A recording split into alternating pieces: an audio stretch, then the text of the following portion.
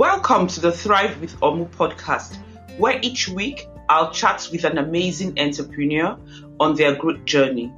They'll be sharing this with us to help and encourage us to take that bold step.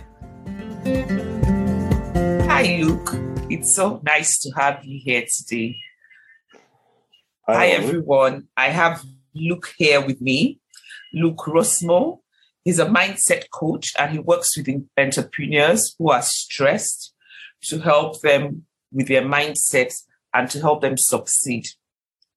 And then from being a coach, a mindset coach, he goes all the way to the other extreme and is a musician.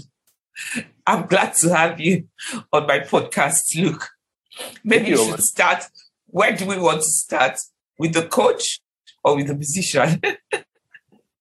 We can start wherever you like. I think it's interesting because you say they're kind of on different ends of the spectrum, but they're very much both kind of just who I am and what I love to do. So they might seem kind of opposing and crazy, but for me, they interrelate and mesh very, very well.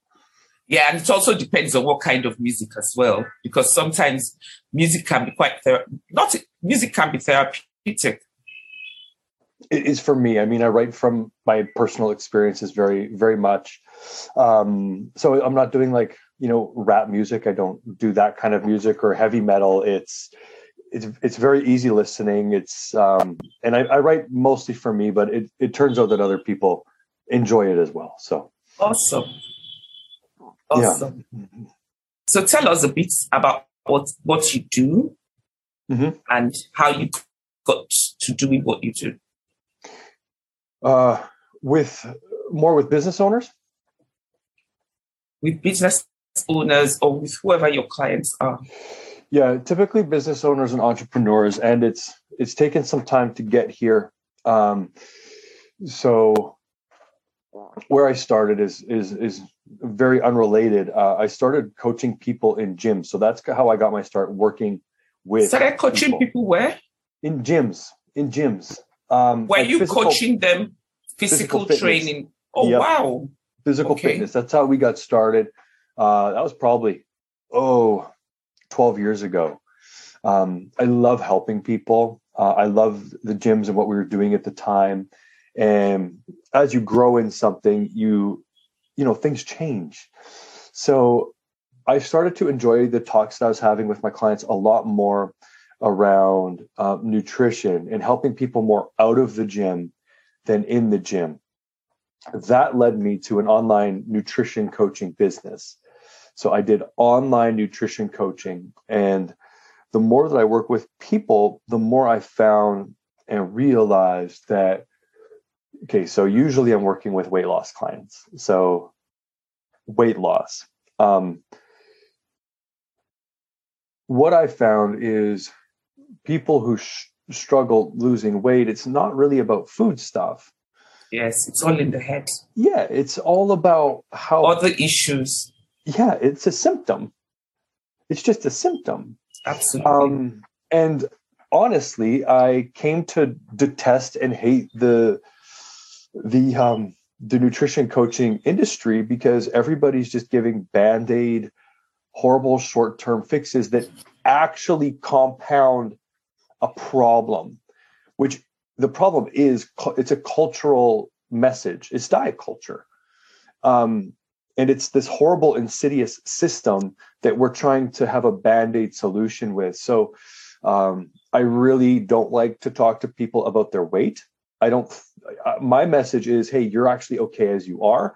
And when we actually internalize that and realize that, because the message of the diet industry is lose 10 pounds, or 100 pounds. Well, why?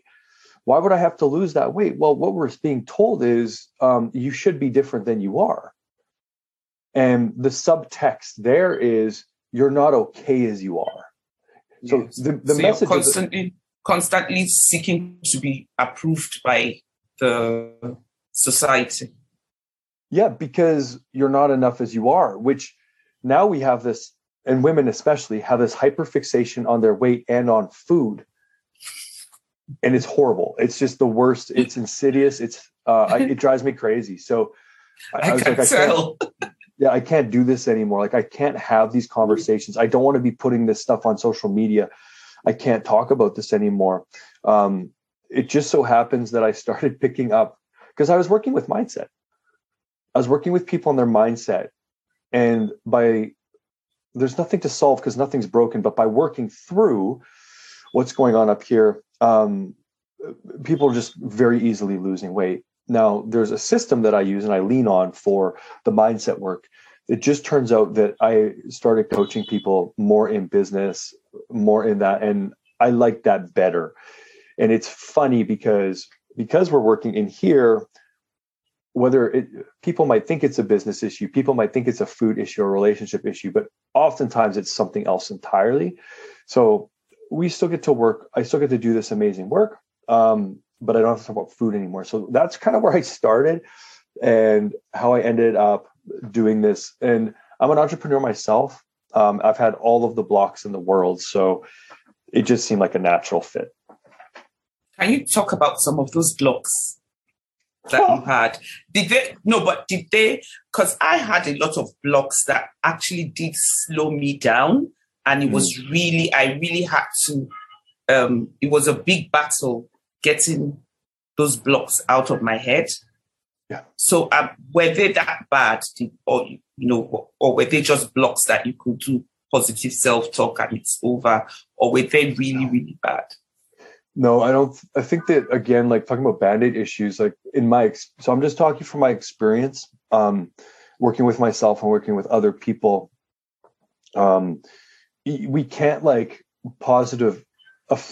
we can't have these positive affirmations and try to overcome something. I did that. I'll give you a really practical example.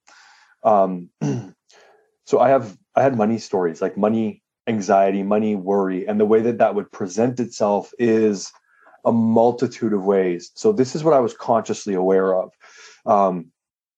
I put off doing my taxes for 2 years. I couldn't even think about doing my taxes. The thought of doing it, you can't see my heart here, but it's like this clenching tension around my soul.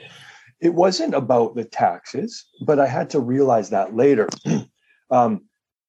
My wife is a beautiful gift giver. She buys the most amazing gifts, and she loves receiving amazing gifts. And I used to, like, Mother's Day, this was recently, Mother's Day, I went out and I thought that I'd made this big effort because, I spent what was for me a lot of money on a gift, but it was, the feeling inside was like this. I don't like to spend money. You don't like spending? I don't like spending. So you just like to see your account fat. You like to see money going in. You don't like to see money coming out. You would think so. But so there was one end of the spectrum, and so for this one, for me, again, I'm talking from personal experience, there's two ends of this spectrum. There's never enough. There's never enough. So I had a goal,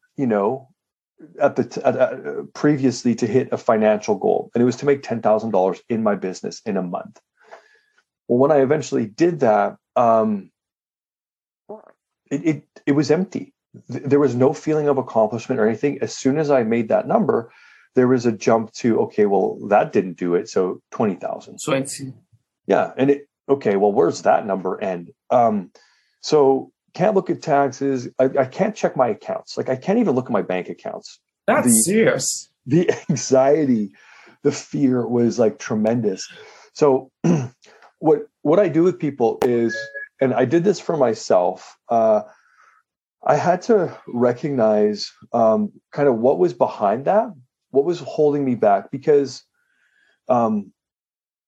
it wasn't really about the money. I just thought it was about the money. I was looking to money to solve my issue, but it wasn't about the money. When I went to the root for me, and this took time, I'll just tell you what I did, but it took time.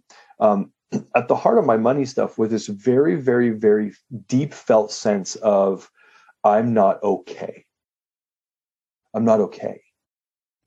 So I'm looking for money. So every time I go to check my accounts, or I go to spend money, I go to pay for dinner, this is if I have money in my account. Like, I'm not dead broke. Yeah. I've been dead broke too. It was the same. Every time I went to spend money, it triggered this very, very deep sense of I'm not okay. And the through line there is like, well, I'm not okay, therefore I'm going to die. So the tension wasn't the tension of money, it was the tension of survival. So I had to see, so that's kind of the thing that was holding me back. I think of us like human beings as these boats. We're all just boats. We have beautiful sails. We have this crew that is wonderful and they're going to do their job, and this captain who's actually incredibly capable. But we spend our lives looking at we don't go anywhere. A lot of us don't go anywhere. And we're like, well, we need new sails. So we go and buy new sails. We fire our crew. We go and get a new captain. When all we had to do was look off the back of our boat and say, oh my goodness, I have these anchors off the back of my boat. I just never thought to look there. So this was one of my anchors. I have a lot. Were you able to discover where the root, how you got to where it came from, where that feeling came from? Yeah, I think on one hand that can be really, really valuable. I think on another hand, what matters more is that it's there in me in this moment. So we love to know, like, why is this there? Where does it come from? And sometimes we can find that out, or we'll have a best guess, because I don't know. Yeah, sometimes you can find. Sometimes you might never really be able to trace. I mean, there's some blocks I had, and I've tried to trace, and I really can't trace where it came from and how I got there. There's some that I can. Yeah.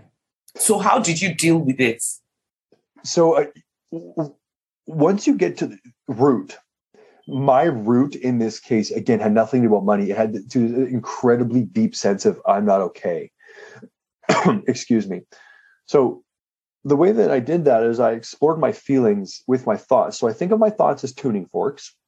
So I'm not okay it hurt way more in my heart than the idea of spending money. So that now I know that lets me know I'm on the right track. So when I got to the heart of it and I really saw it, like it felt horrible, like terrible. I'm working with myself, pen on paper. So I'm getting these thoughts out of my head. So I have literally this thought written on my paper, I'm not okay. And I thought in this moment, like, wait a minute, that's not even true. And so I got to the other side of I'm not okay, which is just simply, I'm okay. Awesome. That's it. That was it. I was never going to find I'm okay in money. It didn't matter how much money was in my accounts. As long as you feel like you're not okay, even if they give you $1 million and you think you're not okay, you're not okay. Yeah. And it's going to be even more messed up, because then I'll be like, oh I need 2 million. Because we're looking to solve this thing that can't be solved externally. So once I saw it as false, I am not okay. I literally just wrote, I'm okay on the paper, and it felt like my heart cracked open. The freedom that I was looking for in having more money, I found within myself. And the feeling of that was, I told you I kept like doing like this. So that's survival. I'm not okay is just it's a form of survival. So the tension in that is, like I said earlier, it's I'm not okay, but for the brain, it's survival. So I'm not okay, therefore I'm going to die. There's tension in that, and it's very uncomfortable. So in the absence of that tension is space, freedom, opportunity. I always use the word possibility. Anything feels possible. Like this is a brand new, beautiful moment. And in the absence of I'm not okay, Omu, anything could happen right now. And that is exciting. So do you have also a feeling of contentment? Yeah, I do. Yeah. Yeah. And I didn't before. I had a feeling of deep anxiety. I didn't even know I was anxious. Like I can tell. I have so much anxiety in my family. Like I have a brother and sister. I won't talk about them much because it's about me. But I have a very anxious family. I'm like, oh, I'm so happy I skipped out on that. Like I missed that. No, you didn't miss that. You didn't even know how anxious you were. So that's the power of just not knowing what we don't know. And there's so many things that I didn't know about myself that I've learned. Yeah. So on this journey, are there other things you went through you would want to share with us? Because obviously it was a long journey of serious self-discovery. Yeah, I think that it's so beautiful because it is a journey, and where I am now isn't where I started. All that matters is I'm going through my version of my journey, and yours is different, and everyone else is. Everyone has their version of success. Everyone has their version of joy and happiness. Yeah. And it's funny because I actually feel like I'm just starting to discover mine because I'm not bogged down by my anchors. So, I mean, there's inside stuff, but there's outside stuff too. So I lived a very small, unhappy life until I was about 28 years old. I'm 35 now. So about 7 years ago, I faced my biggest fear at the time, which was to step on stage. I had this deep longing desire to be on stage, step on stage and play my music. And we're going to go to the music. How could I have left that out? We won't leave anything out. You're going to sing for us for a minute before we shut down. Wow, that is bold. Do you know what time it is here? What time? It is early morning. It is early Even morning. Better, so you're full of energy. We'll see. We'll see how much you twist my arm. What I would love to do is I can connect you with some links to actual recorded music. I will post the links along with links along with the YouTube video and the podcast. I will post the links. You got a beautiful mic in front of you, and I'm just using this right now. I put my little mic. This is what I was hooked up to earlier. I put mine off to the side. Okay. So anyway, 28 years old, never stood on stage. Terrified. Like, talk about this tension. It's the same thing. It's fear. It's survival. It's like, oh, if I step on stage, I'll die. So a lot of things held me back there. Perfectionism, just thinking I had to like just be, and the idea of like, oh, if I get on stage, I can't be perfect. I need to be perfect to get on stage, but I can't be perfect. So right there, limiting belief. Yeah. Yeah. No, you can go up on stage and you're gonna mess it up, brother. I know that feeling. I know that feeling. How do you know it? Because I speak on stages. I'm an international speaker, and for every time I'm climbing the stage, initially I used to panic, but now I talk to myself and I'm saying to myself, "Oh, you're badass speaker. Get on that stage." And then when I'm done, of course, I've forgotten some of the things I wanted to say. And I come down and I'm fighting that belief of you've messed yourself up. And I'm like, no, they're in love with me. And, you're like, okay, you've done this over and over again. You shouldn't be scared. I mean, you've done it with a larger crowd and you're talking to yourself. But when you get on the stage, you're like, don't mess it up. So, but a few years ago, I was listening to John Maxwell because I'm a member of the John Maxwell team, and he was speaking in one of the conferences, and he said that he still has butterflies in his stomach when he's going to speak. And I said to myself, oh, if John Maxwell still has butterflies in his stomach, who am I to complain? Of course I should. So obviously, it's about fighting those feelings and they would come, and especially when you're a perfectionist. So I'm a perfectionist. So when I'm going on the stage, I'm wondering, okay, are you dressed properly? Are you speaking properly? Are you standing properly? Are you doing this properly? And then you're looking at the crowd. Are they smiling? Are they listening? Are they, So yeah. Omo, I'm looking at you and I know that you're dressed properly if you're on stage. I know that you got that covered. I would get so you talk about butterflies. Mine would stir me up so thick. I'd get sick. I'd get so sick. So I was contending with all that. Do you mind if I give you something that I learned and I used to get on stage? Please do share. Okay. Because you talk about like the butterflies, right? So I was reading this book. I can't remember the book, but it told 2 stories. Well, it told a lot of stories, but in relation to what I'm going to share with you, it told 2. So this has completely changed my world for getting on stage. So this person interviewed 2 big musicians. So I think the first one was Billie Holiday, but I don't know for sure. But she's like, how do you feel before you get on stage? And she was like, oh, I'm so unbelievably nervous. I throw up like 2 or 3 times before I get on stage. I get sick. And they're like, well, what do you physiologically feel? Like, what do you actually feel? And she talked about butterflies. But the story that she told about her feelings was that it was fear, scary. What if I mess up? Now, the interviewer also interviewed Bruce Springsteen. And Bruce, how do you feel before you get on stage? And Bruce is like, I am so excited. I can't wait to go on stage and like give these guys the show of their lives. And they're like, well, what do you feel? And he described the exact same feelings, the butterflies. He just gave them a different meaning. So I don't think you talked about fighting that feeling. I like fully step into it, but I'm like, I'm going to give these people the best show of their lives. Like converting the energy. It's like converting the energy to positive energy. It just gets me excited. I'm like, I can't wait to go. Like, if I was to play a show tonight and I was thinking about it in the past, I would have been like, oh, that tension. But on the other side of that, I can really use that for my advantage.